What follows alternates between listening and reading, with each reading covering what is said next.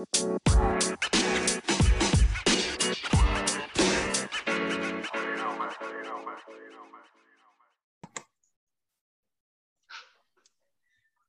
and welcome into the Heat Check Sim Show. I'm the real Sim Shady. I'm joined by my co-hosts, Coach Dave from Lafayette and Coach Matt from Kennesaw State, and we are here for the Season 9 live bracket reveal show.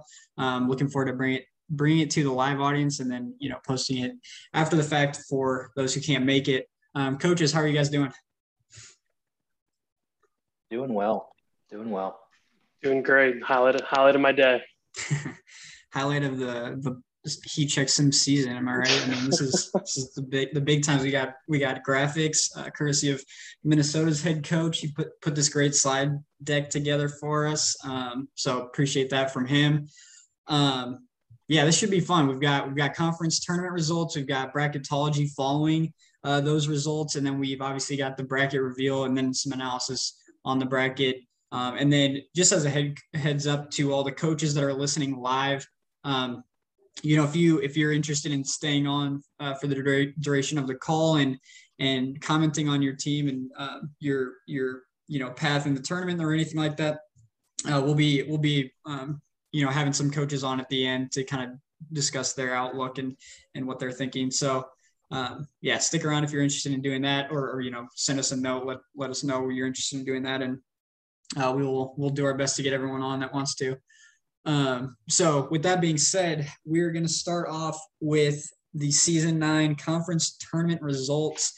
And at this point, I'm going to turn it over to Coach Dave from Lafayette to get us rolling on the conference tournaments.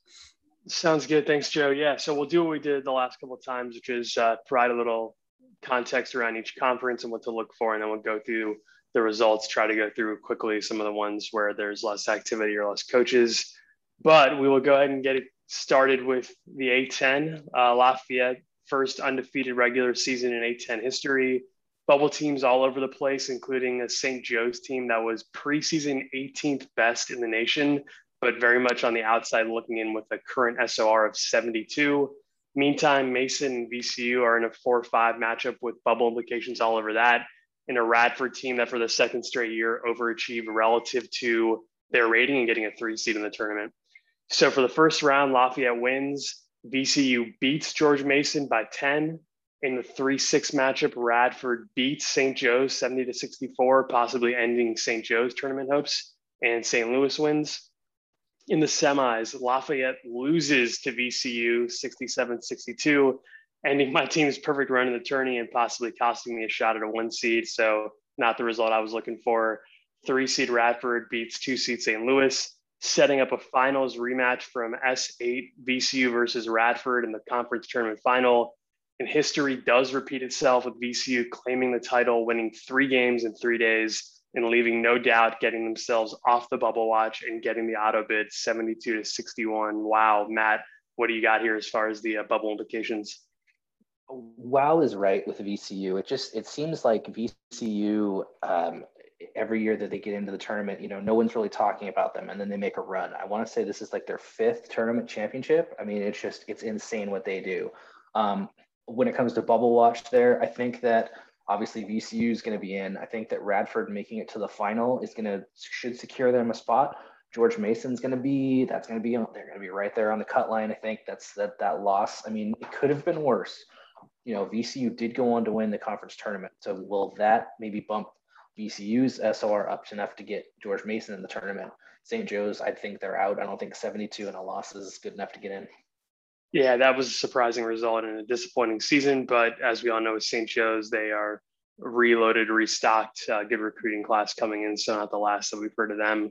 On to the ACC. So a couple of the best teams in the sim, like UNC and UVA, are here, got active coaches. So we'll go through each of the results. In the first round, every favorite held: UNC over BC, Wake over G Tech, Duke over Pitt, UVA over Clemson. In the semis, UNC narrowly beats the 4-seed Wake Forest 72-66. UVA takes down Duke 64-61, setting up the 1 versus 2, where Virginia, the second best roster in the sim, is defeated by UNC 70-65. UNC capping off a regular season and conference tournament title in the ACC. Yeah, the top four, I think, are secure here. North Carolina, Virginia, Duke, Wake Forest, they've all have great resumes. It's going to be really interesting to watch the next three, though. Georgia Tech, Pitt, and Clemson. They're all with first-round defeats, and they were two good teams, but, is Clemson's 17-12 record going to be enough to get them in? Is Georgia Tech's 18-11 enough to get them in? They're gonna definitely square on the bubble right there. Yeah, the double-digit losses look a little gaudy on paper, but when you're losing to each other, maybe it hurts a little bit less. I guess we'll find out in the next hour or so. Let's quickly go on to the America East. This was Vermont's conference to lose all year with an average roster rating a full 3 points above anyone else at 13.575. Let's skip to the end. Vermont beats 3-seed Stony Brook 73-65, and we'll go dancing. Matt, I think you had a tidbit about this conference, right? The curse is broken. This is the first year that the number one seed out of the America East has won the conference tournament. So congratulations to Vermont for finally breaking the streak. And at 29-2 record, they're going to be a very, very tough out. Yeah, this looks like one of the stronger low mid majors that's out in the field. So not envious of whoever draws them in the first round. Let's hit on the American. We had a really exciting conference race between Memphis, UConn, South Florida, and some really competitive teams like Cincy. And then going to Memphis for claiming the regular season title, thanks in part to UConn losing as a 26-point favorite to Houston towards the end of the season, but with the 15th best roster in the country. So to break this one down, in the first round, Memphis beats Tulane, 4-seed Cincy beats 5-seed SMU in a possible bubble bursting matchup. South Florida beats Tulsa, and UConn defeats Temple. In the semis, it takes overtime, but Memphis does defeat Cincy 87-84, and UConn gets past South Florida 82-73, setting up the 1 versus 2 in the final. And in that matchup, it's 2-seed UConn who claims the tournament title, beating Memphis 82-73 to get the auto bid. Matt, I know we have some bubble implications coming from this tournament. Oh, we very much do. I think SMU came in at 60. They lost to 55 Cincinnati. So I don't think that's going to be enough for SMU. Cincinnati and South Florida, those two each made it to the semifinals, each lost to a 32 or better SOR. I think Cincinnati, if of the two, I think Cincinnati would have a better shot, but South Florida, it's just going to depend on what happens in other tournaments as well. And we're only a few tournaments in, and we've already got a few teams who are rooting for no upsets in the smaller conferences with some bubble teams. So hoping for those guys that they get the results they want. But let's keep it rolling to the A-Sun. Our very own coach of Kennesaw is here as the 2 seed, Citadel as the 1 seed. Citadel almost gets knocked off in the semis, needing overtime to beat 5-seed Mercer, while in the 2 versus 3, Kennesaw loses to fellow Discord coach Stetson 72-65. Setting up a 1 versus 3 where the ghost of Tommy Bible shows up, spurs Citadel to a conference championship 69-65. Congrats to Tommy Bible's squad and Citadel. Very much. Congratulations, Tommy Bible. And I hope you guys enjoy 2 straight Kennesaw years of NCAA tournament bids. Matt's looking ahead to S10 and beyond, but it looks like he's got a tough roster that's primed to get the first seat coming into to next season. So we'll see what happens when we get there. But let's go to the Big Ten, where we have Indiana, despite having the second best roster in the conference, won the regular season outright by 3 games. 7 teams in the top 55 SOR going in, so there might be some drama here. In the first round, IU beats Ohio State. 5-seed Wisconsin defeats 4-seed Illinois 79-75. 3-seed Minnesota gets by Rutgers. And 2-seed Michigan State loses to 7-seed Purdue. In the semis, in the 1 versus 5, Indiana defeats Wisconsin by 6, and 3-seed Minnesota gets by the Boilers, setting up the 1 versus 3, where the Hoosiers leave no doubt, beating the Gophers 75-57 to claim the regular season and tournament title. Matt, will this be enough for the Hoosiers to possibly get a 1 seed? What else are you seeing on the bubble? I think that it could be enough for Indiana to get a number 1 seed. They do come in as the 5 SOR. They didn't quite play the strongest competition there. If Illinois and Michigan State both went out early, those would have definitely helped their SOR going forward. But I think that, there's a couple other teams they need to keep an eye on. They need to keep an eye on Villanova and Butler. They need to keep on whoever wins the SEC and whoever wins the Pac-12. If there's upsets there, then Indiana could take that fourth number one seed. The thing I'm interested in here is to see about Purdue. Purdue, beats number 17 Michigan State, loses. They have a 16-14 record right now with a 51 SOR pre-conference tournament. So is that going to be enough? I want to see what their SOR does. See if maybe Purdue's done enough to earn an at-large bid. Yeah, this is when you play in a great conference like the Big Ten, you get a chance for a lot of losses. You also get the chance for a lot of great wins.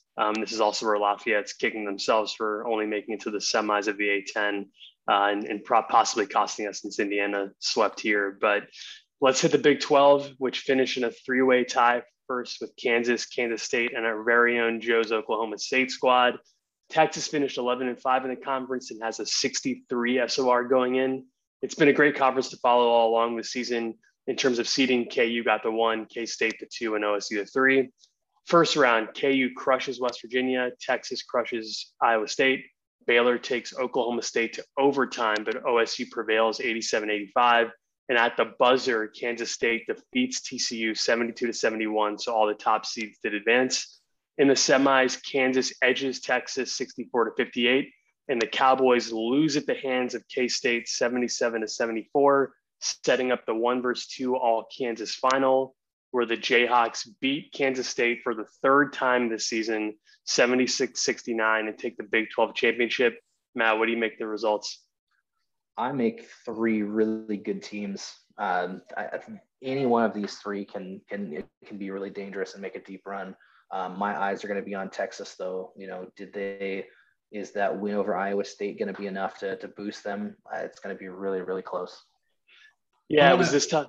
Sorry, I was going to hop in just for a second and say, I think that Kansas is super lucky that this was determined by season-ending SOR because my team was 2-1 against Kansas and Kansas State. I don't know exactly how they finished against each other, but I think that probably would have been good enough for me to get the overall 1 seed if it had been determined by head-to-heads. We beat Kansas. We were 1-1 against Kansas State, and that way we don't have to play either of them until the final. And then the head coach of Kansas knows our history. We don't ever lose to Kansas, so I think we would have handled them in the final as well. But Eli figured out a better, in his mind, better way to formulate the tiebreakers or to determine the tiebreakers, and I'm kind of just at his mercy in that regard. Tread lightly when you talk about fake Joe Lenardi that way. Joe's going to be up all night examining conference tiebreaker methodologies to see if there was a different way he could have gotten a better seed. But great conference to follow. It was this time last season when I was praising Texas for seemingly always being in the tournament, and now I feel like I might have jinxed them since they had that loss in the semis. But we'll see what their fate is in a little while here. On to the Big East, the top 2 teams in the country by SOR, Villanova at number 2, despite finishing the conference regular season undefeated, and Butler, number 1, whose only 2 losses this season have been to Villanova, both by double digits. 4 teams here in the top 65 SOR, including Xavier. Welcome back, Xavier, to the Sim. Didn't think we'd be seeing you in this position. First round, Villanova squeaks by 8 seed Georgetown. 5 seed Creighton beats Xavier 77-75. 3 seed Seton Hall loses to St. John's by a point, 77-76. So Seton Hall might be sweating more for the next hour or so. And 2 seed Butler beats Providence by 10. In the semis, Villanova defeats Creighton by 14, and Butler beats St. John's by 31, setting up the third matchup between Villanova and Butler, where Villanova gets crushed 77-61, giving Butler the tournament title. So much to break down here. Matt, what does this do, if anything, to seed lines for Villanova and Butler and any of the bubble teams? In all honesty, I think that Villanova and Butler are safe. I think they're both number 1s. Clearly, Villanova's, the only 2 losses of Butler from Villanova, and Butler's the best team in the country. And I feel like they both have done enough to earn number 1 seeds, despite one of them not winning the conference. If I'm like you said, if I'm Seton Hall or if I'm Xavier right now, I'm sweating bullets. They needed those first round wins, and those losses, especially Seton Hall's loss to St. John's, could be absolutely devastating to their bubble chances. Am I making it up, or did Xavier drop down to Prestige Level 5 at some point during the sim? Am I making that up? Yeah, I think they did. No, I think they did. So it is possible for all those road to glory coaches who want to go to the Bryants of the world. Maybe you can do it for a very, very, very low major team like Colorado and get that prestige back up, since apparently it's possible with Xavier. So keep the hope up. But moving on to the Big Sky, Weber State. Will this be the year they get to the big dance after a few close calls the past couple of seasons? They went 15-1 in conference, so it's theirs to lose in a one-bin league. Let's fast forward to the end, where we did get the 1 versus 2 matchup, Weber State versus Idaho in the conference finals. And this time, Weber State does get the job done, beating Idaho by 17 to claim the auto bid. Congrats to them and their coach, who's active in Discord. Matt, where do you think Weber's going to get seated? Well, I think that they'll probably end up in the 15 to 16 range. Normally, we don't see lots of hundreds in the 100 SORs in the top 14 seeds. So my guess, if I were to say, would probably be the 15 or the 16 range, depending on if there are any other massive upsets. Gotcha. Well, good coach, and they'll be a tough out in the tournament. I'm also looking at the Zoom chat, and it looks like Monmouth is hoping that you're wrong about the Butler and Villanova picks. So I guess I'll have to wait a little bit too to see how his team fares come seed time. On to the Big South, where this was a 2-horse race all year between UNC Asheville and Winthrop, who's on his road to glory mission. As we might expect, it came down to 1 versus 2 in the final. UNC Asheville has a small 1-point favorite going in, and UNC Asheville loses to Discord coach Winthrop 77 to 69, giving the Eagles their first tournament berth under the new regime. Congrats to them. Yeah, congratulations to Winthrop. That conference has been perennially theirs and Radford's until Radford jumped over to the A10, but Winthrop just continues to have success, and it's very good to see them get through. Yeah, and good for their former team too, Western Michigan, who we'll hear about later in terms of their possible NCAA tournament outcome. Let's get to the Big West. UC Davis, despite having an average roster rating a full point worse than Long Beach, finished the regular season undefeated. Long Beach State came in at 14-2. Both teams have a top 85 SOR. Let's fast forward to the final, where those two teams did square off for a third time. And in a buzzer beater at the Horn, UC Davis gets the game winner and defeats the 49ers 72-71, giving UC Davis a clean sweep of the conference and that auto berth to the big dance. Yeah, it feels like the pendulum has been slowly shifting back towards UC Davis. Long Beach State's had some sustained success recently, and UC Davis is finally able to get over the hump.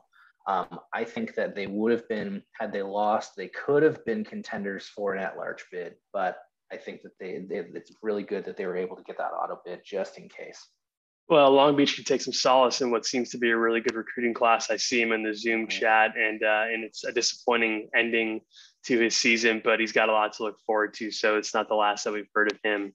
I think they'll make a run at the NIT. I think they'll be in the NIT, and I think they could make a run. Yeah, if anything, they're always postseason relevant year in and year out. So congrats to UC Davis, and we'll see where they get slotted in the tournament. Let's do the CAA, where this has been Delaware State's conference to lose with the 10th best roster in the country. They scheduled hard in the non-conference. They came in with an SOR of 38 after going 16-0 in the CAA. Matt, before we jump in, any predictions if Delaware State were to lose in the conference tournament? I think that even if Delaware State loses in the first round to James Madison, that they are in. I think that the only thing that really would affect would be their seeding.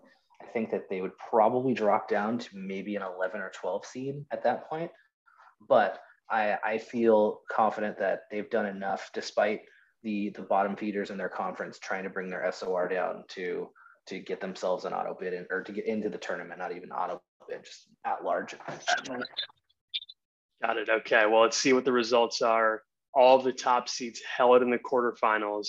In the semis, Delaware State in overtime beats UNCW 91-86, keeping their auto berth hopes alive. Hofstra also wins, setting up a 1 versus 2. And in the final, Delaware State beats Hofstra 83-69. They finally get over the hump and leave no doubt about a tournament berth. Congrats to them. Matt, any predictions on seeding after the fact, now that we know that they have gotten in? This will be one of the most interesting developments of the sim in the past few seasons around their seeding. Yeah, I'm very intrigued to see where their SOR ends up. I'm looking at who they beat in their tournament. They beat 235, 163, and 99. So I'm interested to see how far they jump. I could see them. I feel confident that they would end up as a 9. There's a slight chance, depending on other upsets, they could maybe get an 8. But I think 9 is a good solid spot. But even then, you look at Delaware State, what, the 10th best team in the country is a 9 seed. Could you imagine being a number 1 in that region and having to square off against the 10th best team in the country in the second round? That's just going to be insane.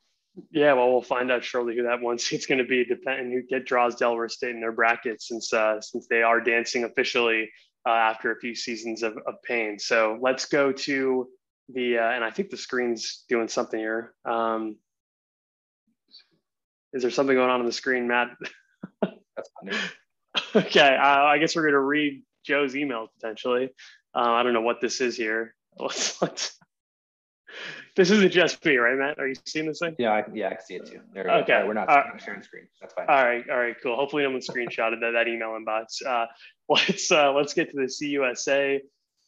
Old Dominion in a self-proclaimed rebuild year, but still with the best roster in the conference and a 30 SOR going in on the strength of a 25-3, 15-1 record. Similar to last season, FAU and Charlotte both have strong competitive teams. Charlotte has a 61 OSR going in, but they're squarely on the bubble, obviously. And this is a conference everyone hopes ODU wins so that bubble lives can stay intact. In the quarters, all the favorites won.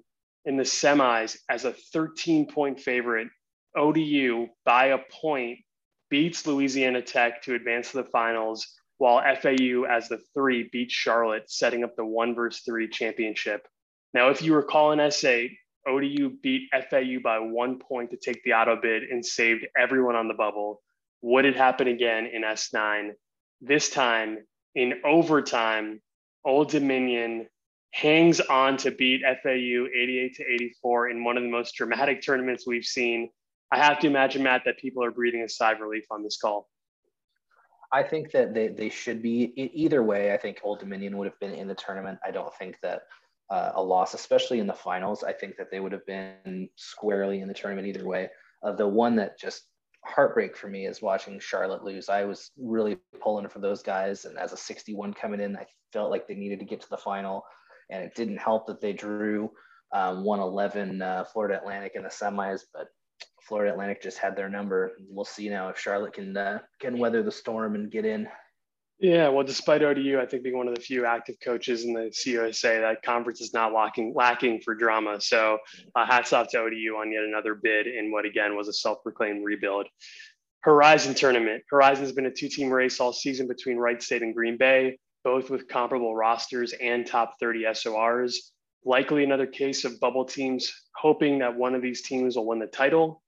Indeed, it does come down to the final, 1-2, Wright State versus Green Bay.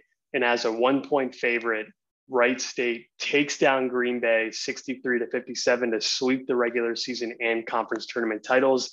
Matt, do you have any seed projections for these two squads?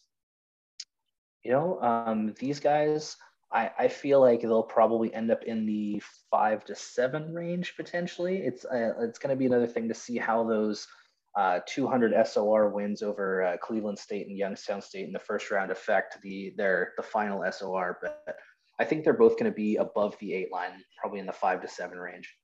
Got it. Well, the sim is better when Horizon's a multi-bid league. So congrats to potentially both teams on making the tournament, but Wright State for winning the auto berth. On to the Ivy. This was all Penn this season, despite having the second best roster in the conference. They finished undefeated, Princeton being second. Let's fast forward again to the final where we did get 1-2. Recall last season, these teams played, but Princeton was the one and they got upset by Penn. So will we see another scenario play out the same way? In the final, in a toss-up match, 1 seed Penn gets it done, beating Princeton 83-77 to sweep the championships and earn its auto bid. Congrats to them. And also, I think they're struggling with some math on how to project their season 10 roster, but they seem to have an even stronger roster for season 10. So great stuff out of the Ivy. Yeah, Penn is just a model of consistency in that league. And I'm very excited to watch how they schedule next year and see if they can pump their SOR and even further to maybe earn an at-large bid next year. Yeah, absolutely. No, they're on their way. We're supposed to do the Metro Atlantic Athletic. I almost feel like torturing Monmouth a little more since he's in the chat and just doing this last. But I'll be kind, and we'll go through these results. So in the MAC, where we had virtually two identical teams with Monmouth and Quinnipiac, both finishing 27-1, 15-1 in conference, and very similar points for and points allowed as well. Monmouth had been knocking on the door of a number 1 ranking all year and is absolutely in the running for a 1 seed based on their number 6 SOR. We had one upset in the quarters with 3 seed Canisius, who had beaten Monmouth earlier this year, losing to 6 seed Marist. In the semis, Monmouth beat Manhattan 77-60, and Quinnipiac beat Marist 74-67, leading to the 1-2 final in a toss-up matchup. Monmouth gets destroyed by Quinnipiac 80-57. I gotta say, I feel for Monmouth, given my own Lafayette team had a letdown in the A10 tournament. But Matt, what does this mean for both teams in the MAC?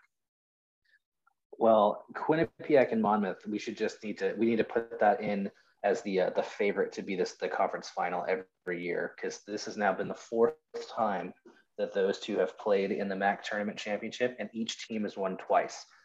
This result totally surprised me. I did not see a 23-point win.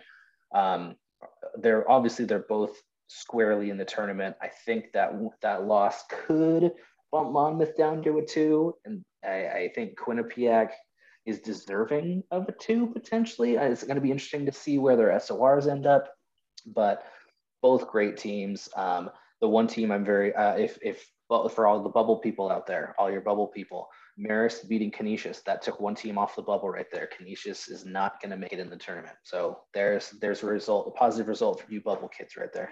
Okay, so the MAC will not be a 3-bid league. I'm here for title matchup number 5 between both these teams next season if we get it, since it's always entertaining. But congrats to Quinnipiac and Monmouth. We'll see what your seed fate is in a few minutes here. On to the MAC, where Western Michigan had a dominant run in the conference, finishing 15-1. Eastern Michigan finished second at 12-4. EMU feels like they're on the bubble with going in with a 42 SOR. Western Michigan with a 22 SOR. I'll read out the results since we have a lot of active coaches in this particular league. First round, 1 seed WMU squeaks by Miami of Ohio 66-63. 4 seed Ball State loses by a point to 5 seed Kent State.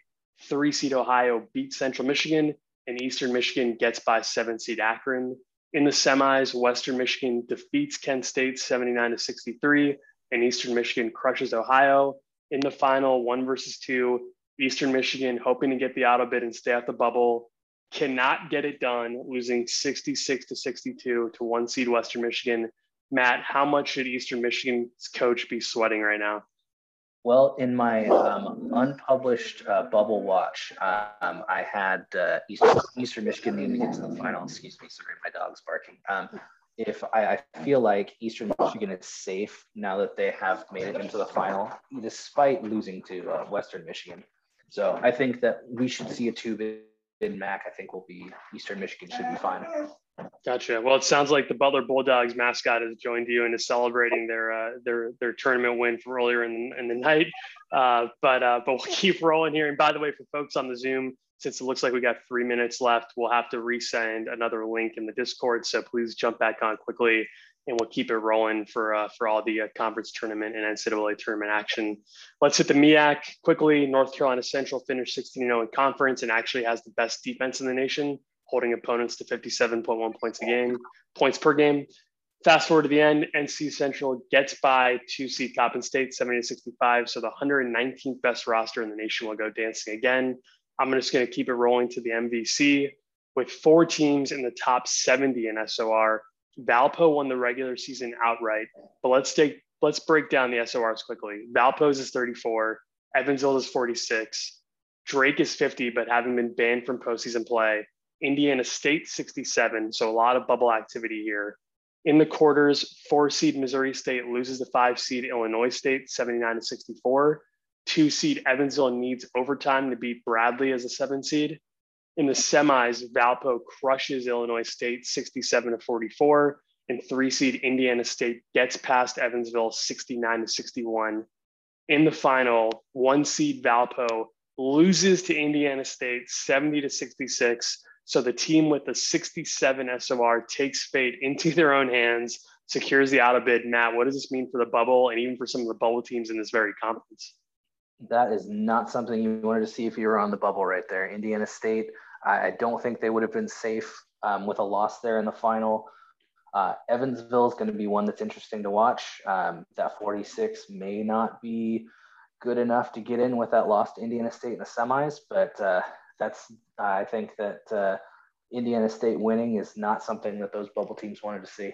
Well, congrats to the Sycamores. I feel like we hear from him every now and again in the Discord, but that'll be a great result for him to hear either tonight or whenever he listens to this recording. We have a minute left, so why don't we, instead of going to the Mountain West, let's save that for when we all jump back on. So why don't we go ahead and do that now? Joe, Matt, why don't we send that new Zoom link out? But appreciate everyone who's been on the call already, and let's get it back up and running in a minute here. Yep, I will end this call and start another one quick, and we'll get that link sent out shortly to finish up the conference tournament results and move on to the bracket. Sounds good. Thanks. Go ahead.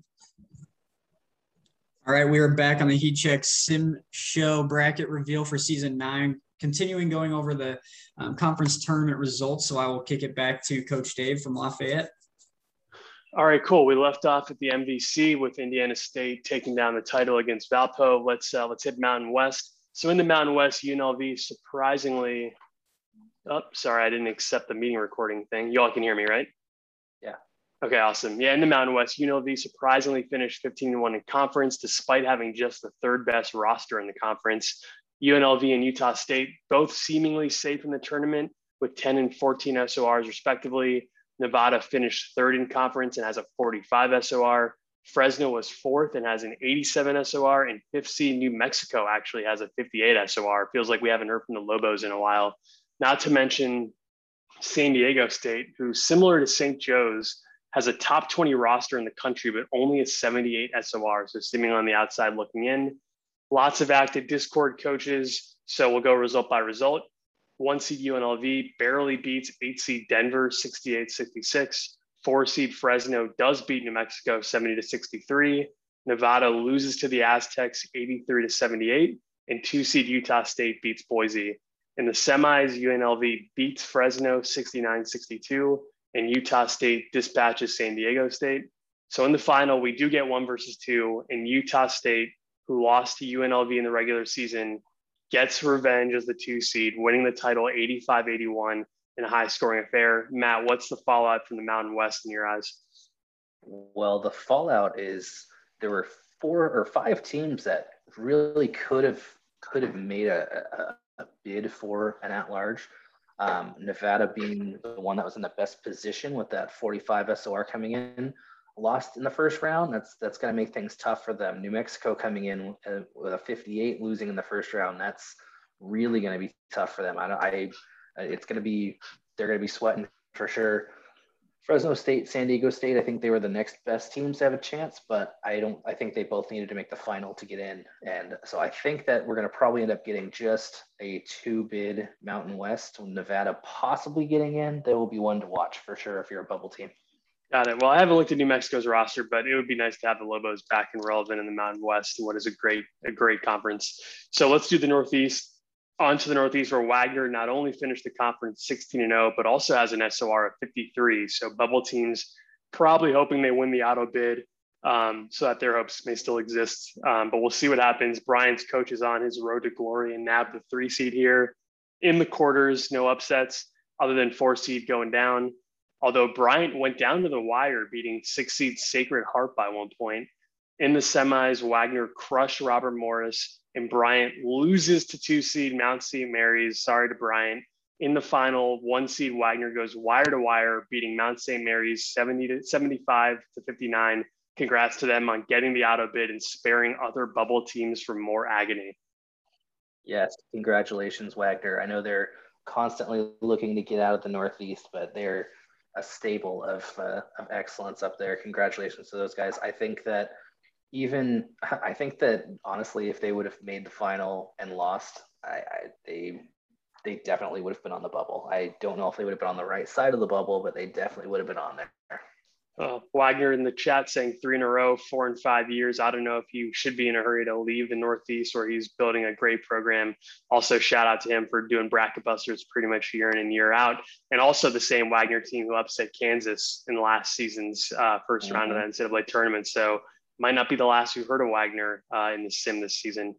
All right, on to the Ohio Valley with Southeast Missouri State not only dominating the regular season at 26-2 and 16-0 in conference, but also with an SOR of 48 and its first ranking last cycle at number 21. Similar to the NEC, bubble teams are hoping SEMO will spare them from some further agony, as well as SEMO's own coach. In the first round, SEMO, as a 17-point favorite, loses to Jacksonville State. Wow. The rest of the top seeds held, and going to the finals in a 3-4 matchup, it's 4-seed Eastern Illinois who takes the auto bid. Matt, what is your reaction to seeing this result? Well, that is going to make the bubble very interesting. We just watched the 48th SOR lose to 248. Wow. I'm very, very intrigued to see where their SOR finishes out here. Big shout out to Eastern Illinois. They started out the season 12-0, if I remember correct. So they've proven that they can do good things, and I'm very happy for them to get this auto bid. Yeah, another program that seems to be on the periphery of the sim, lurking here and there, maybe in the Discord or elsewhere. But congrats to them, and SEMO. I'm not jealous of you having a sweat right now for the next few minutes as you see what your fate is going into the tournament reveal. Let's keep doing conference results though. Pac-12. It's been a wild season. Arizona, hands down the best roster in the country, finishing second behind Washington. UCLA finished third and has a top 20 SOR. In terms of the bubble, you've got 5 teams here with a top 55 SOR, including Cal at number 40 and Utah at number 52. And as fate would have it, both of those teams played in the 4-5, with Utah keeping its postseason hopes alive by beating Cal 69-63. Washington, UCLA, and Arizona all won their games. In the semis, in a tight one seed Washington beats Utah 68-65, and 2-seed Arizona loses to 3-seed UCLA 73-65, setting up the 1-3. And in that title game, Washington also claims the tournament title 74-53 in a big win. Hats off to them for a heck of a year. Matt, a few things for me. One, Arizona is going to have the strongest roster in the country, but probably not as high seed as we would have thought. And also, what does this do for Washington's seed as well as the bubble teams involved? First of all, go Dogs, bow down to Washington. Second, I think Washington, I'm not quite sure if it's going to be good enough to get a 1 seed. I think that they'll probably end up as a 2. I think they do have a strong case for a 1, but I think that there are 4 other teams that have stronger cases. As for Arizona, yeah, I don't know where they're going to end up, but that is going to be just a heck of a matchup. I mean, they're going to be a tough out. The best team in the country probably being like a 5-6 seed. That's going to be absolutely insane. Also, I think despite California's loss to Utah, I think that they're good, and I think they should be able to make it into the tournament. I mean, Arizona, for those who don't recall, their rating as an average roster rating is like 17 point something. So they are a monster team that has laid dormant pretty much all season with a lot of losses on their ledger, but a team that I doubt anyone really wants to play come tourney time. So we'll see where they get seated in a few minutes. Let's hit the Patriot. Holy Cross finished 16-0 in the conference, followed by BU at 14-2. They played each other in the final, and Holy Cross prevails in a thriller, 68-65 to get the auto bid. I kind of miss playing these teams in the Patriot, but congrats to Holy Cross, who Kansas's current coach used to coach prior to moving over to the Jayhawks. Anything here, Matt, or should we keep rolling? Now we can keep rolling. This is a pretty cut and dry conference. Cool. Sun Belt. Discord coach Louisiana Monroe put together a heck of a campaign, going 15-1 in conference and top 75 in SOR. They advanced to the title game where they faced nemesis, the 2 seed Georgia State, and Georgia State takes the auto bid 73-63, spoiling Monroe's season, where they'll now move to the NIT. Tough break. Georgia State also won the conference crown last year, if I remember correctly, Matt. Yeah, Georgia State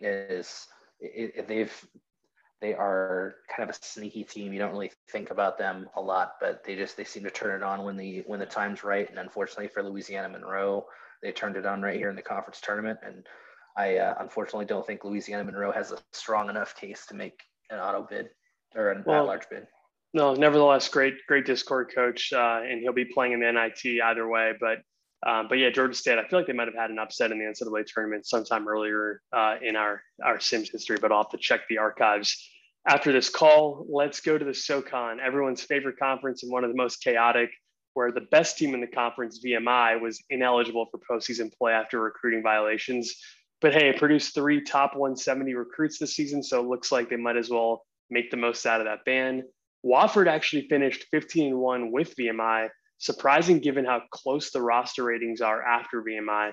Wofford also has the 28 SOR and is the only team in the conference that would be a viable bubble team. So again, other bubble teams are crossing their fingers that the Terriers will win the auto bid. Well, it did not happen. Wofford gets upset by 8 seed Western Carolina as a 17-point favorite, leaving the door open for another SoCon team to get the auto bid. 4 seed Chattanooga beats 5 seed Furman. 3 seed UNCG also gets upset by Samford, and 2 seed Liberty gets by Tennessee Tech 65-57. In the semis, the Catamounts' dreams end as Chattanooga advances to the title game as the 4 seed. Same with Samford as Liberty beats them, setting up the 4 versus 2 matchup. And in that matchup, Chattanooga prevails 60-57, which marks the 2nd consecutive tournament title for the Mocs, both in upset fashion and in successive years. They've also been the ones to beat Liberty. Sorry, Joe. Matt, I'm a little speechless, but hats off to Chattanooga's coach, who seems to know how to get his teams ready for March Madness.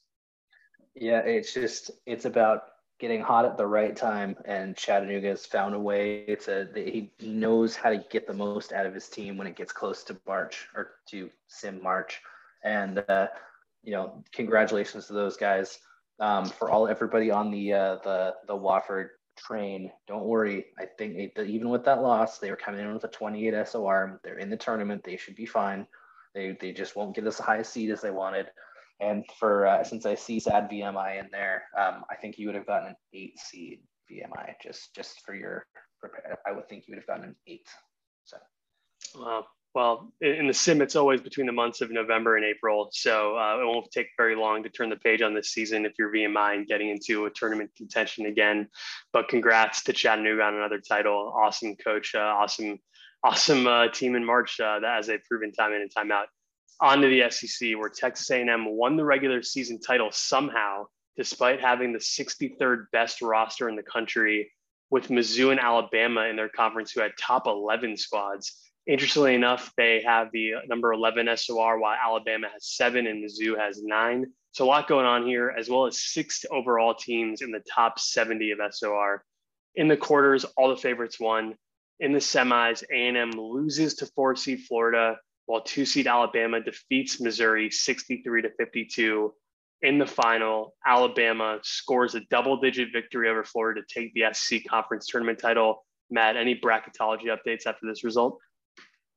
Yeah, a couple things. I think that Alabama is going to be very, very upset that Florida won in that semifinal. I think that if Texas A&M wins, makes it to the final, and Alabama wins that one, I think that Alabama could have had a strong enough case for a 1 seed. I think that they're right there on the cusp of that 4, maybe a top number 2 seed, but that's seeding wise. I think that's what I got there. And the other one, I would just watch Kentucky. They were a 39, but I don't know, 17-12. How much are they going to be affected by that loss to Florida? They're going to be one to watch. Yeah, a lot of tournament fates still to be decided. And again, this is the beauty of the sim. Texas A&M with a roster that again, is borderline middling in the SEC, and they win 15 games in conference. So anything can happen. Set those sliders when you get your emails every couple of days, because apparently they do matter. On to the Southland, which was a good battle at the top between 1 seed New Orleans and Corpus Christi, who's banned from postseason play, and Southeastern Louisiana, who had a good season. All the favorites won throughout until the final, where 1 seed New Orleans, as a 2-point favorite, beats Southeast Louisiana to capture the tournament title and auto bid. Congrats, New Orleans coach. Shameless plug to the New Orleans coach, but please keep a game open for Bracket Busters in season 2 if your team is going to be good. Yeah, congratulations, New Orleans. The team definitely deserved it this year. It's a shame that Corpus Christi couldn't be in the tournament, but I think that the best team in the conference won. New Orleans, you're always hearing from them in March as well. But let's do the Summit. We're getting closer to the end here, where San Jose State in the Summit now resides and got the 1 seed. Sneaky strong conference, 3 teams in the top 80 SOR, including San Jose State at 57. So this should be an interesting one. All the top seeds held in the quarters. In the semis, 1 seed San Jose State gets upended by IPFW, and 2 seed North Dakota beats South Dakota State. In the finals, North Dakota wins the title 80-73. Matt, does San Jose State have an at-large hope to hold on to? If they win that semifinal game, I think that they could be a favorite for a bubble. I don't know if it's going to be enough. I think that loss to IPFW is going to do them in. But like you said, a great conference this year. 4 teams finishing with 24 plus wins. Just an absolutely great conference. Oh, the Spartans are sweating a little bit here as they figure out what their tournament fate's going to be. Let's do the SWAC real quick. I don't think we have any active coaches here other than Texas Southern, who was locked into the 3 seed after a 12-4 conference campaign. And those Texas Southern Tigers make a run, defeat 1 seed Arkansas Pine Bluff 76-66 for the right to represent the SWAC in the big dance. Congrats to them and their coach. It's at least their 2nd consecutive bid, if I recall. We'll keep it moving to the WAC, which New Mexico State is the traditional power, but challenged more than ever before by Rio Grande, whose Discord coach has been working to put this program over the top. And they both finished tied at 15-1 atop the conference. I can't recall who else is active in the Discord, maybe Cal Baptist or something, but they were a 3 seed and they lost 6 seed Grand Canyon. So let's just fast forward to the final. We got the matchup everyone wanted: New Mexico State, Rio Grande, and New Mexico State wrecks Rio Grande 78-52, forcing their coach to wait another year in his rebuild to reach the promised land. Tough break here. Absolutely tough break. I've been a big fan of the UT Rio Grande Valley team for a while, and ever since they stole one of my recruits back in, I think, S3. But I've been following them closely, and unfortunately they did not make it in, but I think that they're a solid team and they should be around for a while. Yeah, again, that's the last time we've heard of them, and hopefully S10 will be their year.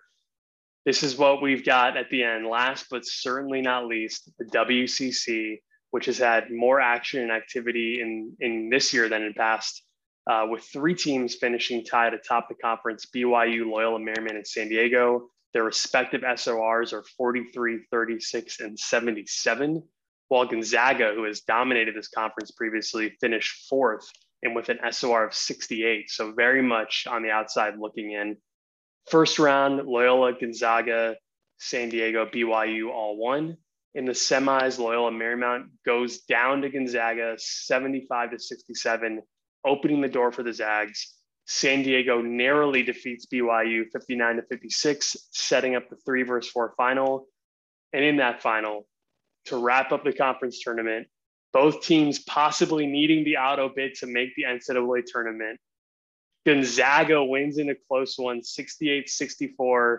Matt, does San Diego have a chance at an at-large? How are BYU and LMU supposed to be feeling right now about their postseasons? I'll tell you that this tournament, when I was looking at the results last night, was just, I was sweating. If I was a bubble team right now with Loyola and BYU losing in the semis and Gonzaga winning, stealing an auto bid, man, this is going to be really, really tough. We know Gonzaga's in. I think Loyola should get in, but the problem is their win in the first round was over San Francisco at a 222, and BYU's win was over a 155. So BYU technically had the better win. It's the final SORs are going to be very, very interesting to see. Are we going to see one of them in? Are we going to see both of them in? 3-bid WCC? Who knows? It definitely got my spine tingling when I was looking through this result. Yeah, this is wild. And I think from last season too, I can't recall off the top of my head, but I feel like WCC went down to the wire as well for literally the last result. I think a bubble team was saved by winning, by someone winning at the end there. I'll have to double check. But anyways, that caps off the conference tournament results. I know before we do the bracket reveal, Matt, we're going to get an overview of what you have in the latest bracketology as we get into the bracket reveal itself. But you want to break this down for us? Yes. So as you can see on your screen here now, this is what I've got for the bubble right here. My last 4 buys, we've got Evansville, we've got California, Cincinnati, Nevada. My last 4 in, we've got Southeast Missouri State, we've got Purdue, we've got Kentucky, and we've got George Mason. Our first 4 out, we've got Clemson, Rutgers, Texas, South Florida, and then I listed the next 14. I kind of thought those teams were ones that had a chance going in, and I just kind of wanted to show where I thought they lined up afterwards. But this is, I feel very confident about this. I think that after looking at all of the teams, I really feel like the 36 teams that made, or that I put in as the at-larges, I feel like there's nobody that I think missed the tournament that should make the tournament. You could make the case for Southeast Missouri State. I mean, they did lose. They played in kind of a weaker conference, and they had an early round exit. But I mean, overall, I couldn't see putting them in over, or putting somebody like Clemson or Rutgers or Texas. Nothing against those teams. I just don't think that them compared to SEMO was even a doubt. I feel very confident in the 68 teams on my bracketology. Yeah, to put my Seth Davis cap on, or whatever CBS analyst, if you're looking at last 4 in and you're sort of splitting hairs with teams who may or may not really deserve to get into the tournament. So if you're on the outside looking in, chances are you had a chance to win, to play your way in earlier in the year, and you just didn't do it. But yeah, for SEMO, as I said to you off the air, I was surprised at how mediocre their resume actually was given their gaudy record. But for me, being a mid-major squad, I love to see mid-majors get in. So this would be a great result if they do.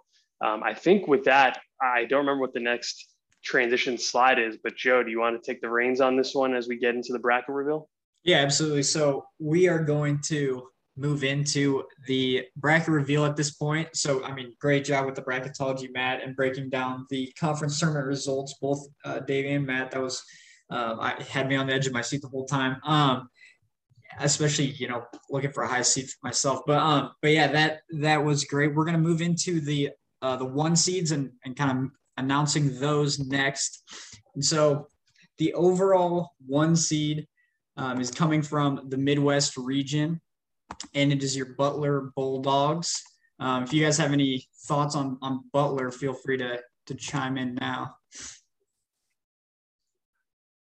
I mean, yeah, but congrats to them again. That was a crazy conference battle between them and Villanova. And again, those 2 losses you see on screen literally were to Villanova. So nobody's get to knock them off their perch besides their in-conference foe.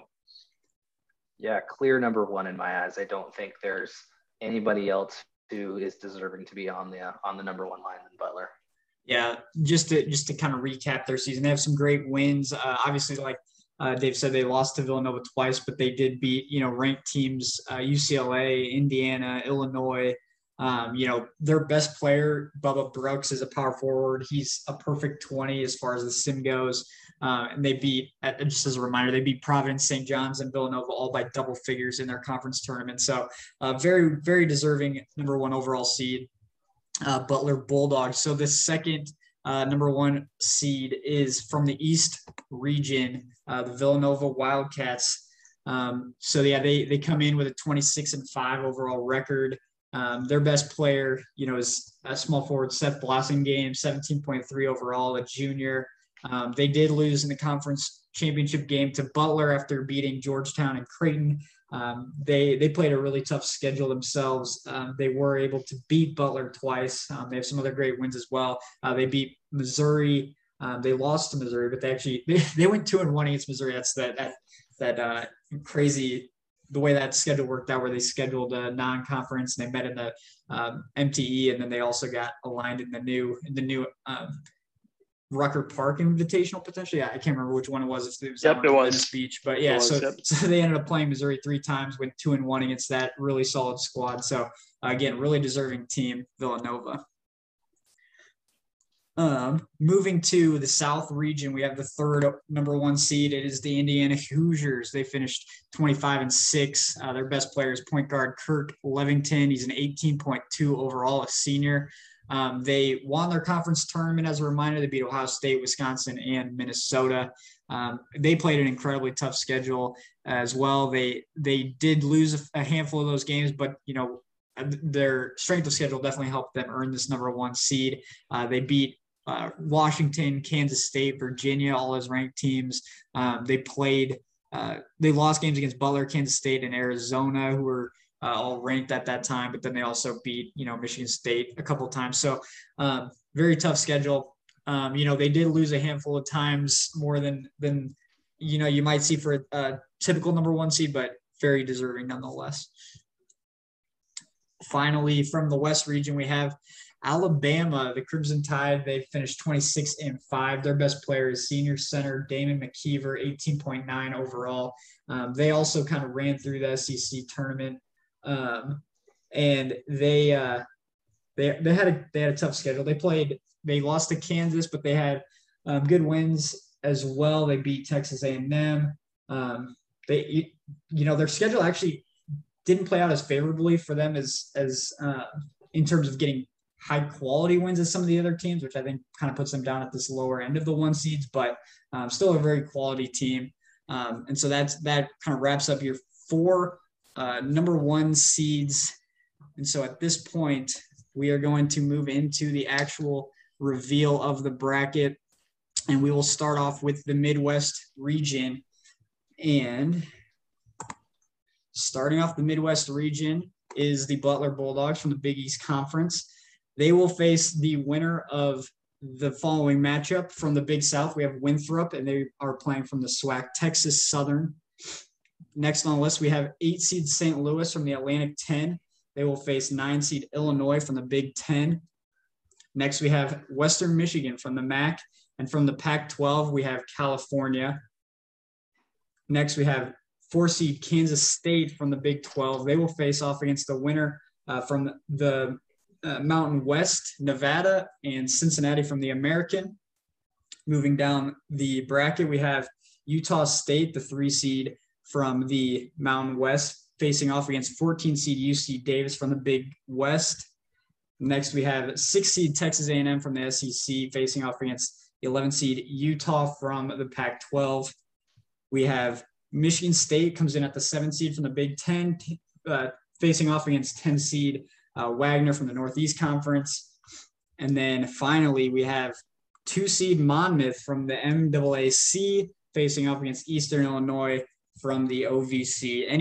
I guess the next thing, we also have this breakdown of the average roster rating from each team in this region, followed by the preseason rank for the live viewers in the rightmost column there. Guys, do you have any initial thoughts on this bracket? My only quick thought, and I know we're going to talk later on, is Michigan State just reminds me really similarly of St. Joe's from last season, where they performed really below their roster rating, but got slotted, I think, in that 7-10 in another region, and then made the run to the Final Four, obviously. So Monmouth, I'm feeling for you on this one, because that's a tough 7-10 to have to look ahead to if you get past Eastern Illinois. Yeah, and for me, bubble watch, California in as a 12, and then Nevada and Cincinnati is the last 4 in. That's very, very telling right there. And I think that if you were one of those teams that was not really sure if you were getting in, I think that you're pretty much set that you're probably not going to get in. Those Nevada and Cincinnati have very strong records there, so that's going to be very interesting to see who the next on the last 4 out are. If there's a saving grace, that game between Monmouth and Michigan State, we played in Pittsburgh. So I don't know if you want to call that home field advantage if Monmouth's fans can get out there. Is it closer than East Lansing? I'm not exactly sure, but well, maybe it's a 50-50 crowd. But anyways, you can go on to the next region, Joe. Yeah, definitely moving on to the West region. We have about 8 minutes left on this Zoom call, so we'll go through this region quick, and then we'll break and do one final. We'll send out one final link for those listening live. But yeah, so starting off, the West region is your 1 seed Alabama from the SEC. They will take on the Citadel from the AA Sun. Tommy Bible gets his chance at the Crimson Tide. Next, we have 8 seed Minnesota from the Big Ten taking on 9 seed Eastern Michigan from the MAC. The next 5-12 matchup, we have Oklahoma State, my Cowboys from the Big 12 taking on BYU from the WCC, one of those bubble teams. Next, we have 4 seed UNLV from the Mountain West taking on 13 seed Southeast Missouri State from the OVC. Next, we have 3 seed Washington from the Pac-12 taking on 14 seed New Mexico State from the WAC. Next, we have 6 seed Green Bay from the Horizon taking on the 11 seed Indiana State from Missouri Valley. Next, we have Wake Forest from the ACC taking on, from the WCC, 10 seed Loyola Marymount. Next, we have 2 seed Lafayette from the Atlantic 10 taking on, from the Big Sky, 15 seed Weber State. Do you guys have any quick thoughts, initial thoughts on this region as well? Yeah, BYU in as a 12, SEMO making it in as a 13. Congratulations to those guys. I think they're very well deserving. Kind of intrigued to see that they're not in a play-in game. So that means they're not one of the last 4 in. So it's very good for those guys. Very, very good for those guys. I just wish the cameras were in Easton, PA right now to show the team's reaction to that 2 seed. The folks are elated. But no, this is a great bracket. And yeah, looking forward to diving in after we release the rest. Yeah, we've got 3 teams of all contributors to this this particular episode: Minnesota, Oklahoma State, and Lafayette, all in this region. So it'll be interesting to see how it plays out. From this particular region, I really noticed, the 5 through 10 seeds all fall between 30 and 44 in terms of preseason ranking. So it's really even across the board. Really, wouldn't be surprised to see a Cinderella or 2 potentially come out of that group of teams. So at this point, we have, what do you think? We have 6 minutes. Maybe we could do one more. I think one more region, and then we'll call it for the next one after that. But so let's move on to the East region. The 1 seed from the East region, as we mentioned, is Villanova from the Big East Conference. They will take on the winner of the SoCon Chattanooga and the winner of the South one, New Orleans. Next, the 8 seed is VCU from the Atlantic 10. They will take on the 9 seed Wisconsin Badgers from the Big Ten. The 5 seed next is Arizona from the Pac-12, and they will take on the winner of George Mason from the Atlantic 10 and Kentucky from the SEC. Next, we have 4 seed Missouri from the SEC taking on 13 seed Evansville from the Missouri Valley. Next, we have 3 seed Quinnipiac from the MAAC. They will take on, from the American East, 14 seed Vermont. Next, we have 6 seed UConn taking on, or from the American Conference, taking on Wofford from the SoCon.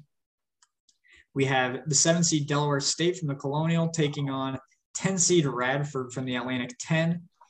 And finally, we have 2 seed Virginia from the ACC taking on 15 seed North Carolina Central from the MEAC. So what do you guys think about this?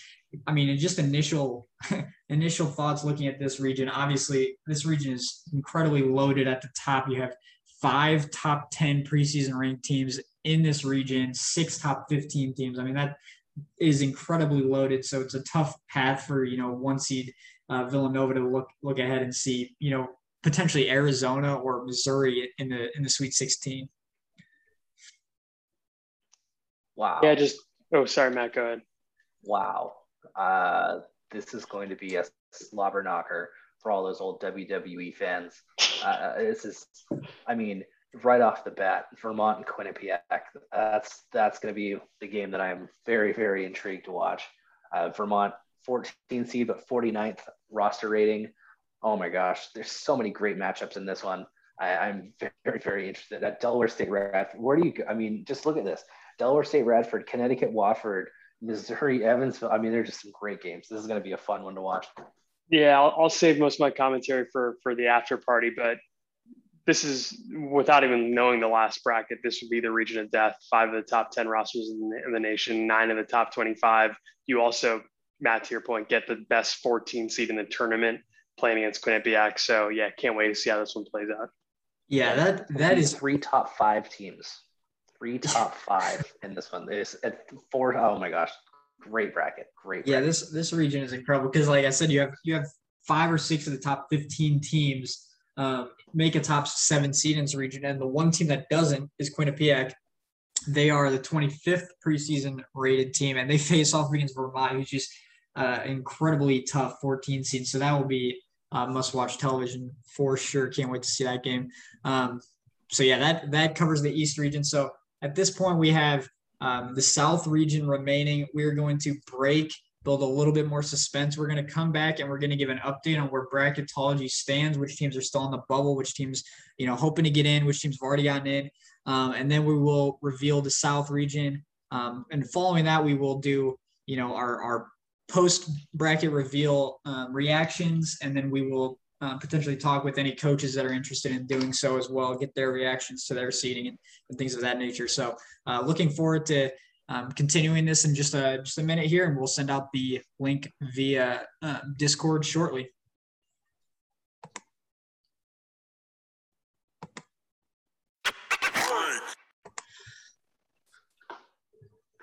All right, we are back with the Heat Check Sim Show. I'm the real Sim Shady.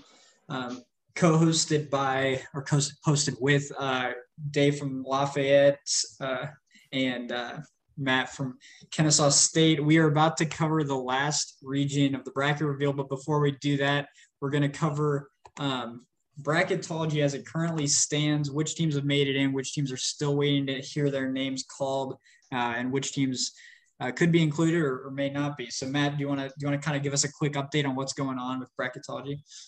Yeah, well, as you can see so far, I've gotten 7 of the 8 right, and I think that there's 1 or 2 more spots open on the next one. But I really feel strongly about Purdue. I think that their SOR plus playing in, they may have had a bunch of losses, but they had losses to really good teams in a really strong conference.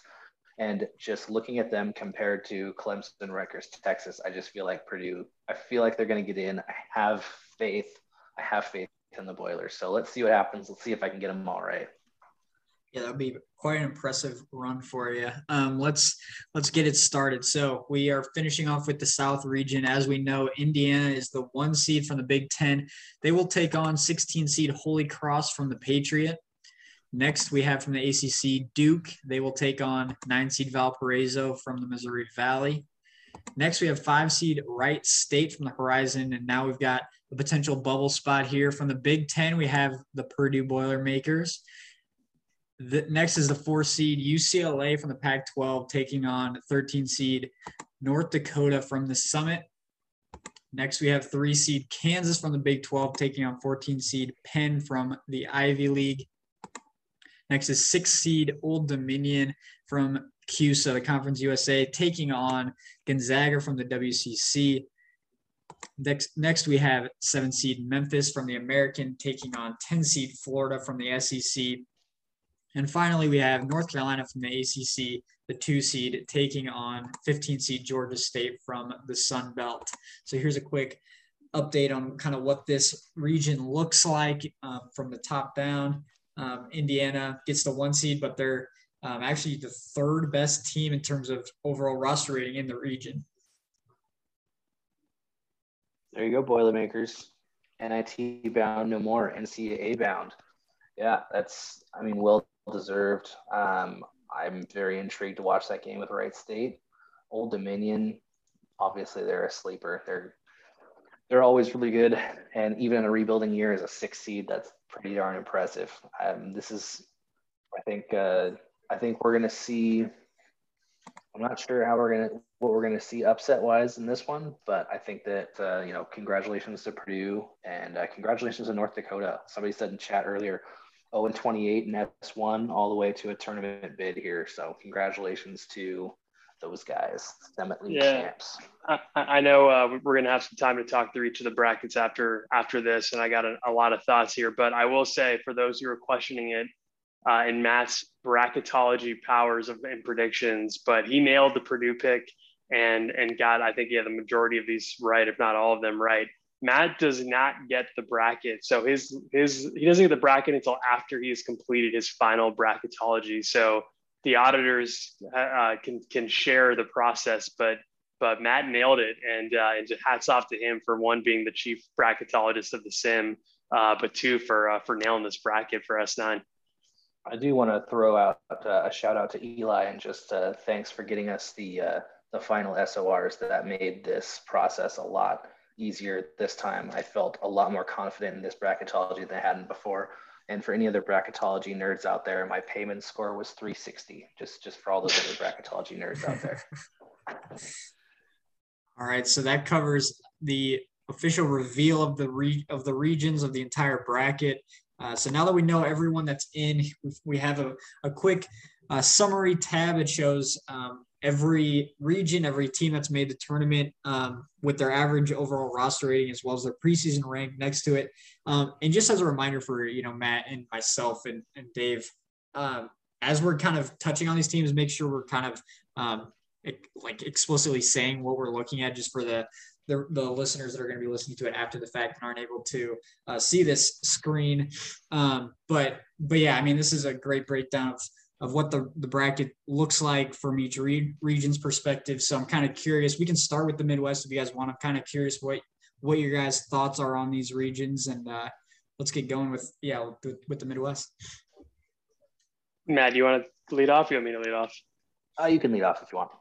Yeah, a couple of thoughts. So I think if you're the 1 seed, you have to be feeling pretty good right now, given you only have one other team in the top 10 in terms of roster rating with Michigan State, who's underachieved all year. Conversely, again, if you're Monmouth, you're probably not feeling great about your draw with Michigan State in your pod. Similarly to last season, when your first round matchup was against one of the best teams in the SEC. That being said, don't sleep on Wagner. As we've said in the chat, Wagner sprung that 3-14 upset last season. I'm loving the possibility of a Utah State matchup in the round of 32. I didn't realize they actually don't play each other in the regular season. And I love Wagner's squad, but again, what did Michigan State do to deserve drawing the worst 10 seed out of the group? That feels like a gift to the Big Ten power. And then my last comment is Kansas State's got to be feeling pretty good about this draw. They have the 24th best roster, and in a pod where the next best roster is Cal at 46. Yeah, I am very intrigued with this one. I think that 8-9 matchup is going to be really, really good. Both of those teams are pretty evenly matched. Illinois finished with a 31 SOR. St. Louis finished with a 32. I think that the key in that one's going to be Illinois' point guard's a 19.1. That's the best player on the court by far for either team. So that's the key for Illinois to win that game is going to be their point guard play. Looking at the rest of the bracket, I think Butler's got a good path to the Sweet 16. And Western Michigan, California, that's going to be a good one. I think that the tempo is going to be huge in that one. Michigan State or Western Michigan averages about 60 or 73 points per game. California only averages about 65. So I think it's going to be, if the pace is faster, I think it's going to favor Western Michigan. If it's slower, it's going to favor California. Nevada, Cincinnati both have holes that are going to be weaknesses that could be exploited by Kansas State. But we've seen crazier things happen with the play-in teams. Yeah, the bottom half of that bracket, though, that bottom quadrant with Michigan State, Wagner's going to be a hell of a game. Wagner's only given up 58 points per game this season, and they have a very balanced team. And I think that in the right scenario, I think that they could pull off an upset over Michigan State and, give Monmouth all they can handle in the second round there. This is going to be a fun bracket to watch. Yeah, I think Dave kind of touched on this, but I think Butler has to just love their draw as the 1 seed. They have the 8th strongest roster in the country, and the other I guess, toughest team in their region is Michigan State, who has the fourth toughest as the 7th seed, but they fall on the other side of the bracket. So really for Butler, they could get all the way to the Elite Eight, and the best team they would have to get through potentially is Kansas State as the 24th ranked roster in the country. So that's a really good draw for them. And then you look at the other side of the bracket, and yeah, Michigan State, Monmouth, Utah State, those are all top 20 teams in terms of roster rating. So those teams could definitely be battling it out for the right to most likely be playing Butler, but you never know. Some tournament crazier things have happened for sure. Let's move on to the West region. This is the one led by Alabama as the overall, or as the 1 seed, preseason number 11. And then they actually are the 3rd best team in the region. Both Washington as the 3 seed and Lafayette as the 2 seed are better with the 3rd and 6th best rosters in the country, respectively. So this one really is kind of a toss-up in terms of if you're trying to predict which team's going to come out. Obviously, Alabama's only going to have to win 1 game against those other 2 teams potentially, whereas Lafayette or Washington could potentially have to win 2, depending on how it all plays out. But I already kind of touched on how even it is, 5 through 10. You have those in this region. You have those seeds are all between 30 and 44 in terms of roster rank. So yeah, those are kind of my initial thoughts. But yeah, Pat, I'm excited to hear yours as well, Dave. Yeah, just to me, since Lafayette's in this group, I mean, again, to your comment, Joe, this feels wide open. I'm hoping for a replay of S8 where Washington and I played twice, once in the regular season, once in the tourney. They swept me. I beat him early this year. So if we're lucky enough to get scored off in the Sweet 16, I'll hope for the same result. Although we're facing stronger than normal 14 and 15 seeds. In fact, Weber State is a solid 2 points better in terms of average roster rating than all of last season's 15 seeds. And New Mexico State's a good 1.3 points better around there than last year's 14 seed crop. And they're not even the best 14 in the field, given Vermont is also here, also in another region. Don't sleep on UNLV, who gets a really tough SEMO matchup, even if SEMO is relatively unproven. But UNLV, for folks who don't remember, did make it to the Final Four last year. So they've got championship pedigree.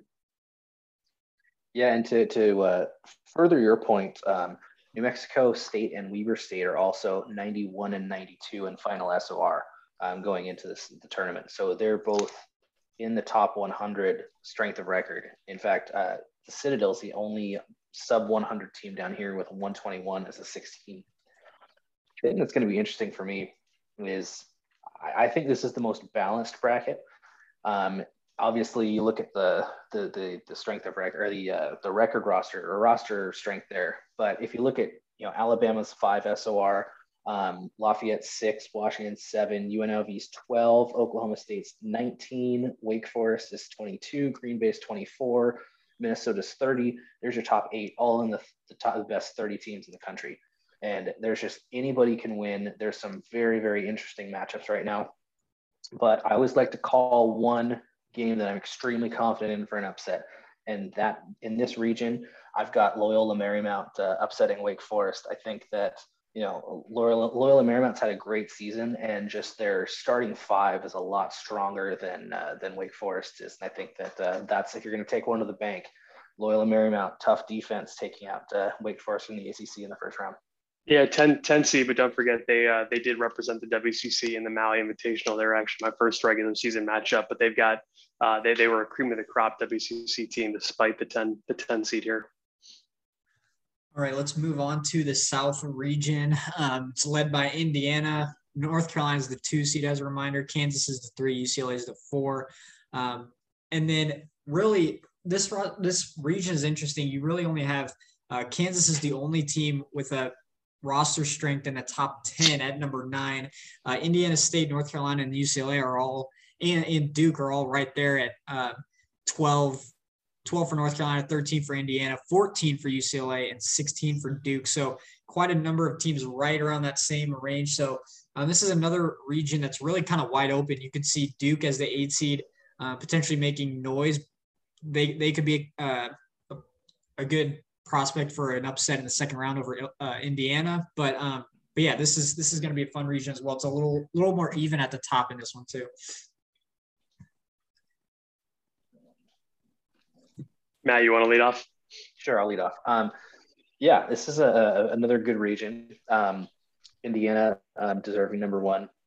North Carolina was a team that I was not too high on, but 28-3 record with a final SOR of 8 is nothing to be disappointed about.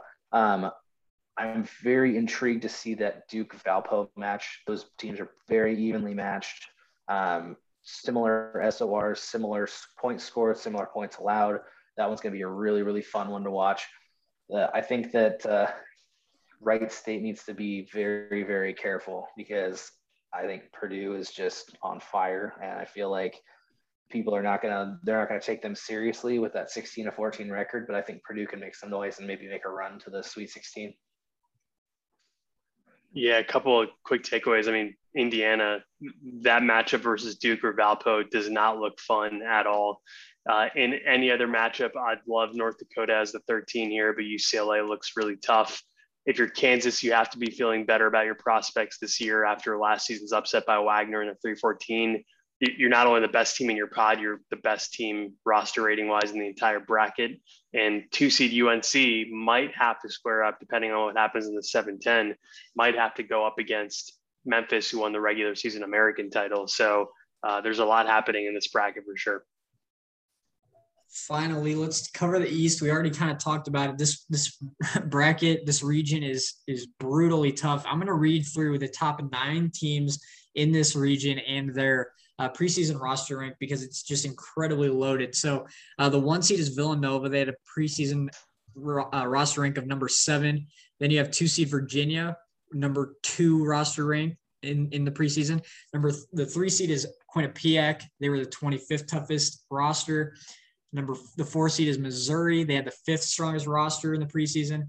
5 seed is Arizona with the best roster in the entire country in the preseason. 6 seed is UConn with the 15th ranked roster.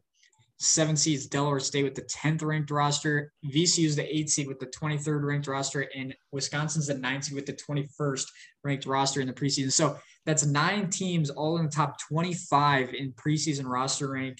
Obviously, we already kind of touched on, it's 3 top 5 teams. It's 5 top 10 teams and 6 top 15 teams.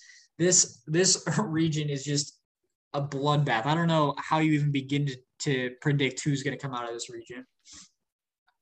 Yeah, completely agreed. And if you kind of take the roster strength a little bit more in depth and you go just starting 5s, you have 1, 2, 3, 4, 5, 6, 7, 8, 9, 10, 11, 12 teams. Of the 18 that are in this field, 12 teams have a starting 5 whose roster ranking is 14 or higher, and 10 are at 14.9 or higher. And it's just this bracket is loaded. Some great matchups. VCU Wisconsin is going to be an absolute barn burner. They're both so evenly matched. Man. And then you look at like Missouri. Missouri has a tough game with Evansville, but then they potentially have the best team in the Sim, and Arizona has a 5. You think Villanova. Villanova's got a couple wins over Butler, but they still have Arizona right there in their path. And then you look at the bottom half of that roster or that bracket, and I think that there are, 6 teams that could really make a big impact on this. I think you could see anything from anyone of Connecticut, Wofford, Quinnipiac, Delaware State, Radford, or Virginia. I think all of them could make deep runs. And also the Quinnipiac-Vermont matchup has a combined record of 59-3 between the 2 of those teams. Well, that's an awesome tidbit. And yeah, this is just a ridiculous bracket. You could get, if you're Missouri, you feel good about your first round drop potentially, but then possibly facing Arizona, which would be a rematch of that game earlier in the year with Missouri beating Arizona 67-55 at home. Also, you could get a 4th matchup of Missouri versus Villanova. They played each other 3 times already, once in the MTE, once non-con, once at the Rucker Park Invitational. I don't know how you're supposed to feel for VCU because you made a run, you got the 8th seed, and now you face perennial Big Ten power Wisconsin, and your reward would be potentially Villanova if you were to win that first round game. It's worth calling out UConn. We talked a lot last season about how they had almost arrived early getting in that play-in game and how S10, S11, they'll potentially have monster classes since they only have freshmen and sophomores right now. But you have to feel pretty decent about this draw as a 6 seed. They got the worst rated 11 seed in the tournament. They're higher rated than the other 3 teams in the pod, or than the other 3 in the pod, which is the worst 3 seed in the tournament rating wise, with Quinnipiac. And also Delaware State and Virginia, one of those teams isn't making it to the Sweet 16. So you already know that one of those best teams is getting knocked out in the second round. Speaking of Delaware State, interesting seeding as Matt was breaking down. They could have hoped for better, but they did get one of the middle of the road 10 seeds in Radford, who's a shade above 13.0 in terms of their roster rating, compared to last season's monster 10 seeds, which were at a minimum 13.975. And that also included St. Joe's, who was a 15. So I think for Delaware State, life could be worse being in that 7-10 matchup. Well, and I'd like to add on to that too a little bit. Speaking about Delaware State, I was very, very surprised to see them as a 7 seed. Nothing against them. You know, they've got a great team. They've had a solid record. They've had a solid season so far. But I was sure that the bottom feeders in that conference were going to bring their SOR down. They finished their final SOR of 34, which usually would kind of project them into the 8-9 area. So I think I had them projected as a 9 in my final bracketology. And to see them as a 7, I mean, congratulations, that's awesome for them. But that was very, very surprising to me to see them get that little bump there at the end.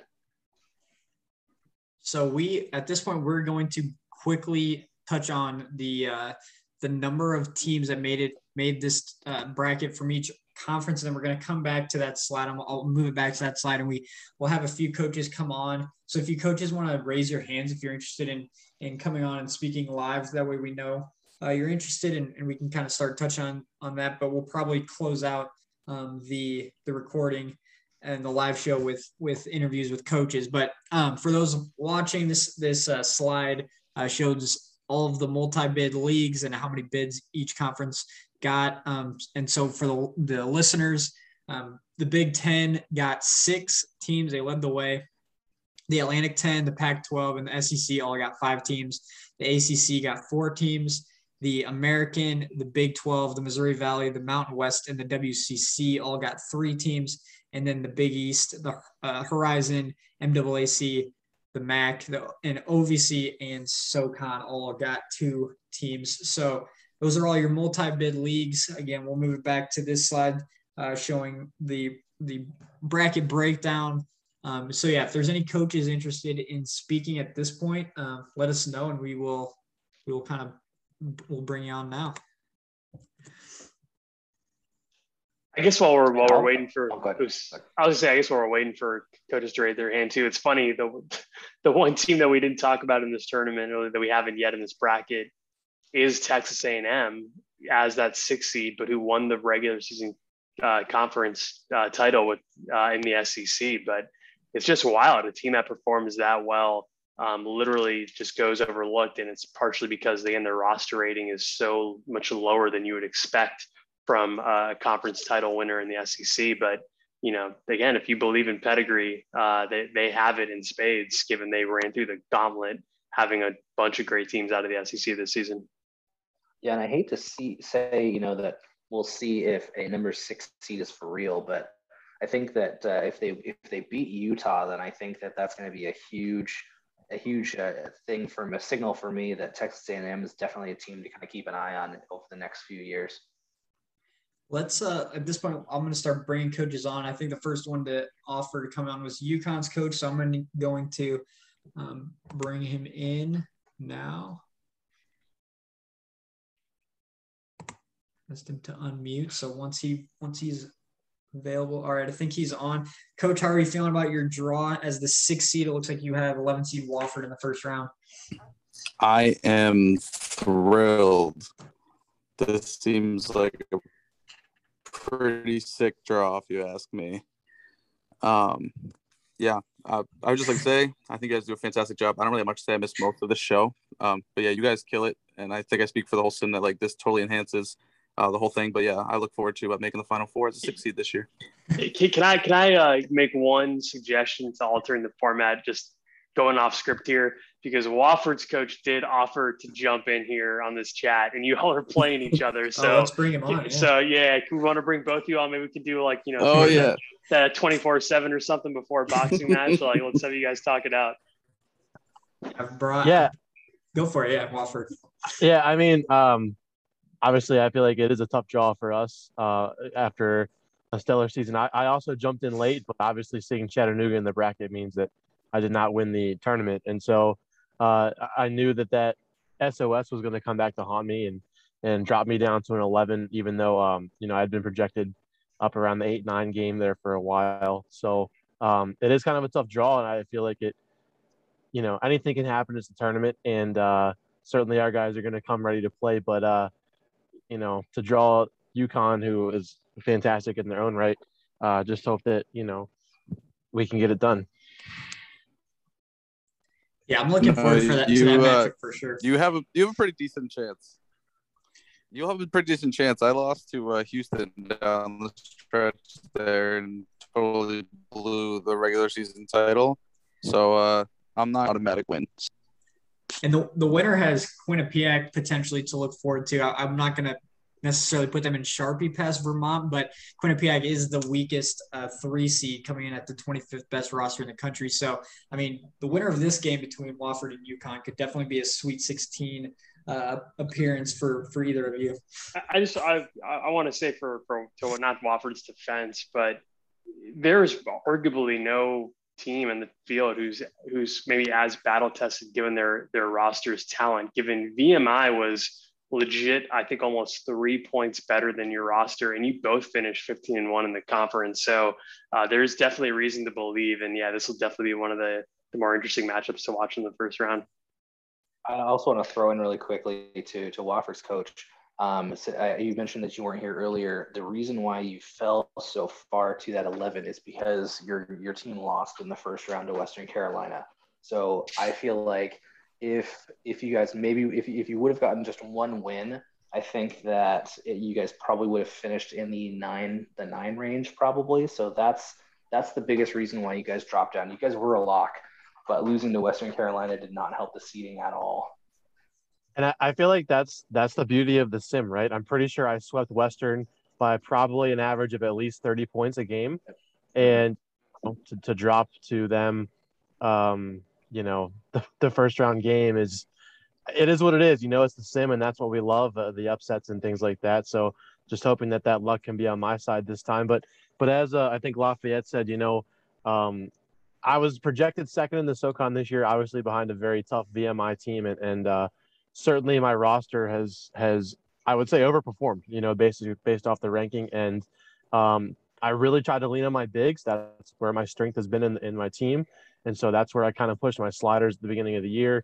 I don't know how far that can carry us going forward, but this is my second at large bid in the tournament, my second appearance, and just kind of happy to be there and see where we can go. Well, good luck to both of you guys. We have about 9 minutes left on this. I still want to get some more coaches on. So I think next that would make sense is Purdue's. They offered to come on, and they were the last team in as far as I guess the last team that was revealed as far as the teams that were on the bubble. So Purdue, do you have any initial thoughts on kind of the anxiety you were feeling or your first round matchup or anything like that? Yeah, can you guys hear me? Yep, you are on. Yeah, so obviously in the Zoom chat, I put NIT bound as I was the last region reveal. I pretty much thought I was out. So definitely thrilled to see my name slot in at the 12 line in the last region revealed. Just looking at that matchup, you have a slightly better roster than Wright State with the 5 seed. So that's something to hang your hat on, at least keep your hopes up for that first round matchup. And then potentially just looking down the line a little bit, if you were able to get past either who is it next? You got 4-13 UCLA or North Dakota. You could have a rivalry game with Indiana potentially in Sweet 16. So that would be pretty fascinating as well. Yeah, a lot of mixed feelings here. So obviously I coached Wright State for the first, I think 7 or 6 or 7 seasons of the sim. And they've obviously picked up the baton and kept things rolling there. We actually played earlier this year in the 8th game of the year, and Wright State beat me by 4, I think. And if you actually look at my results for this year, my record is completely mediocre. I think you guys said it was 16-14, and I have 3 double-digit losses out of the 14 losses, and everything else was in single digits, so pretty close games. And then 3 of my wins were by single digits. So if I won, I was blowing out teams, and if I lost, I was losing by like 7 points or less. So I was really close to having a lot better record.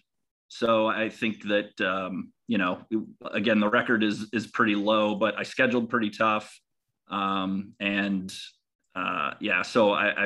the results I don't think show how good the team we are, and so I'm excited for revenge against Wright State. Probably if UCLA holds serve in their game, probably not beating them, but definitely looking forward to the tournament. And just as an FYI, I don't have any seniors, and I went full development this year, and I don't think anyone's leaving for the draft. So hopefully if things hold there, I should be in the hopefully top 5 next year. That's what I'm thinking. That's quite a roster to look forward to next year. This is going to be some good postseason experience for those guys. And then, hopefully you can get those close, game results to flip your way for postseason play. Obviously, I think your matchup with Wright State will probably be another close one. But good luck to you, Coach. Thanks for hopping on. I also wanted to bring on, if he's still here, Minnesota's head coach, real quick. Hey, Joe, while he's jumping on, I just want to quickly shout the value of scheduling tough. I mean, not to compare apples to apples, but Purdy mentioned he scheduled hard in the non-conference. St. Joe's, as an example, had some really mediocre out-of-conference games. And even though they finished 10-6 in the A-10, which got 5 bids, their SOR, again, was 78 going into the conference tournament. So for those folks who are able to get 5 decent games in the non-conference, it probably is in your best interest to start scheduling up. Yeah, definitely. That's a fantastic point.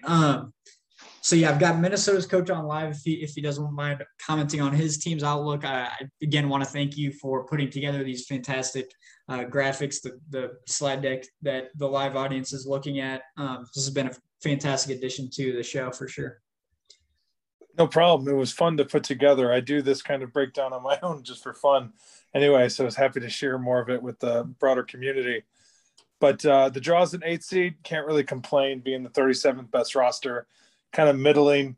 Non-conference play, I think I've finished 7-5 in my non-conference the last 4 seasons, no matter what I schedule.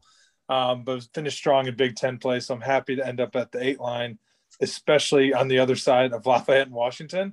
I played both them this year, and I barely beat Lafayette, and I got destroyed by Washington. So I'm happy I wouldn't have to see them until the Elite 8. But we'll see if I can get by Eastern Michigan, who's been solid all year. And because my team's going to be running, so we'll see if – I know they used to be a run and gun offense as well a couple seasons back when they made a big run in the tournament. So we'll see how that matches up, and then maybe Alabama if I can pull an upset and get one of those 8-9 – cruise into the Sweet 16. I still haven't gotten over that loss, and we're hoping we'll get you back at the barn in S10. I get you probably will. Well, good luck to you, Coach. Thanks again. Looking forward to seeing how you do in the tournament. I think, that first round matchup will be a fantastic one to pay attention to, very evenly matched up. And then I think either of you guys will have a decent shot to make a game with Alabama for sure. I don't know if it would be a Heat Check Sim live show if we didn't bring on the head coach of Monmouth. So I'm going to do that next. This is the most successful season they've had, I think, to date. They get a 2 seed this year, so I'll give them a little bit of time. We have just over 2 minutes left, Coach. So let's try to keep it a little brief, but I do want to hear from you about your yeah, we'll this year. make it about as brief as our MAC tournament appearance was this year. This was a blast until it wasn't. Things had so much optimism with how I was going to be a 1 seed in the East, and it all came crashing down. Love the draw of Eastern Illinois. We've lost to double-digit seeds in the NCAA tournament as a favorite already. Love that draw. Don't love the draw of Michigan State. Don't understand how Indiana, who had, sorry, I'm just bringing this up real quick. Indiana was a 1 seed. They play in the Big Ten, and they had, sorry, it's all over the place. They had 6 regular season losses. They get a 1 seed. Michigan State had 6 regular season losses. They end up a 7 seed. You do the math on that. Again, conspiracy, selection committee, holding back the mid-majors, continuing to make sure that we don't have a mid-major champion yet. Shout out to Lafayette, 2 seed. What do they get? Oh, they get a 3 seed Washington, 3rd best strength of roster. Again, conspiracy theory. Quinnipiac, our MAC brethren, they're the 3 seed. What do they get? They get put in the pot of death with Villanova and Virginia and Missouri and Arizona and cheating Connecticut and Delaware State as the 2nd scariest 7 seed, which we thought it was insane that they're a 7 seed. So once again, the conspiracy lives on against the mid-majors, but I just hope if it's not Monmouth, it's Lafayette or Quinnipiac or someone from a non-Power 5 conference that takes it down this year. Thanks for all you guys do. Appreciate it, Coach. Yeah, definitely interesting. I love hearing the perspective. Yeah, definitely love rooting for the mid-major teams as well. Thanks again for everyone that helped. Matt, Dave, coach from Minnesota, helped put this thing together. I feel like it was another successful bracket reveal show. This one was even better than those in the past, in my opinion. So thanks for everyone who listened. That's going to do it for the season 9 bracket reveal show. Looking forward to potentially doing something for season 10, but until then, good luck to everyone who made the tournament. Looking forward to seeing those results. Thanks a lot, Joe. Yep. Thank you very much.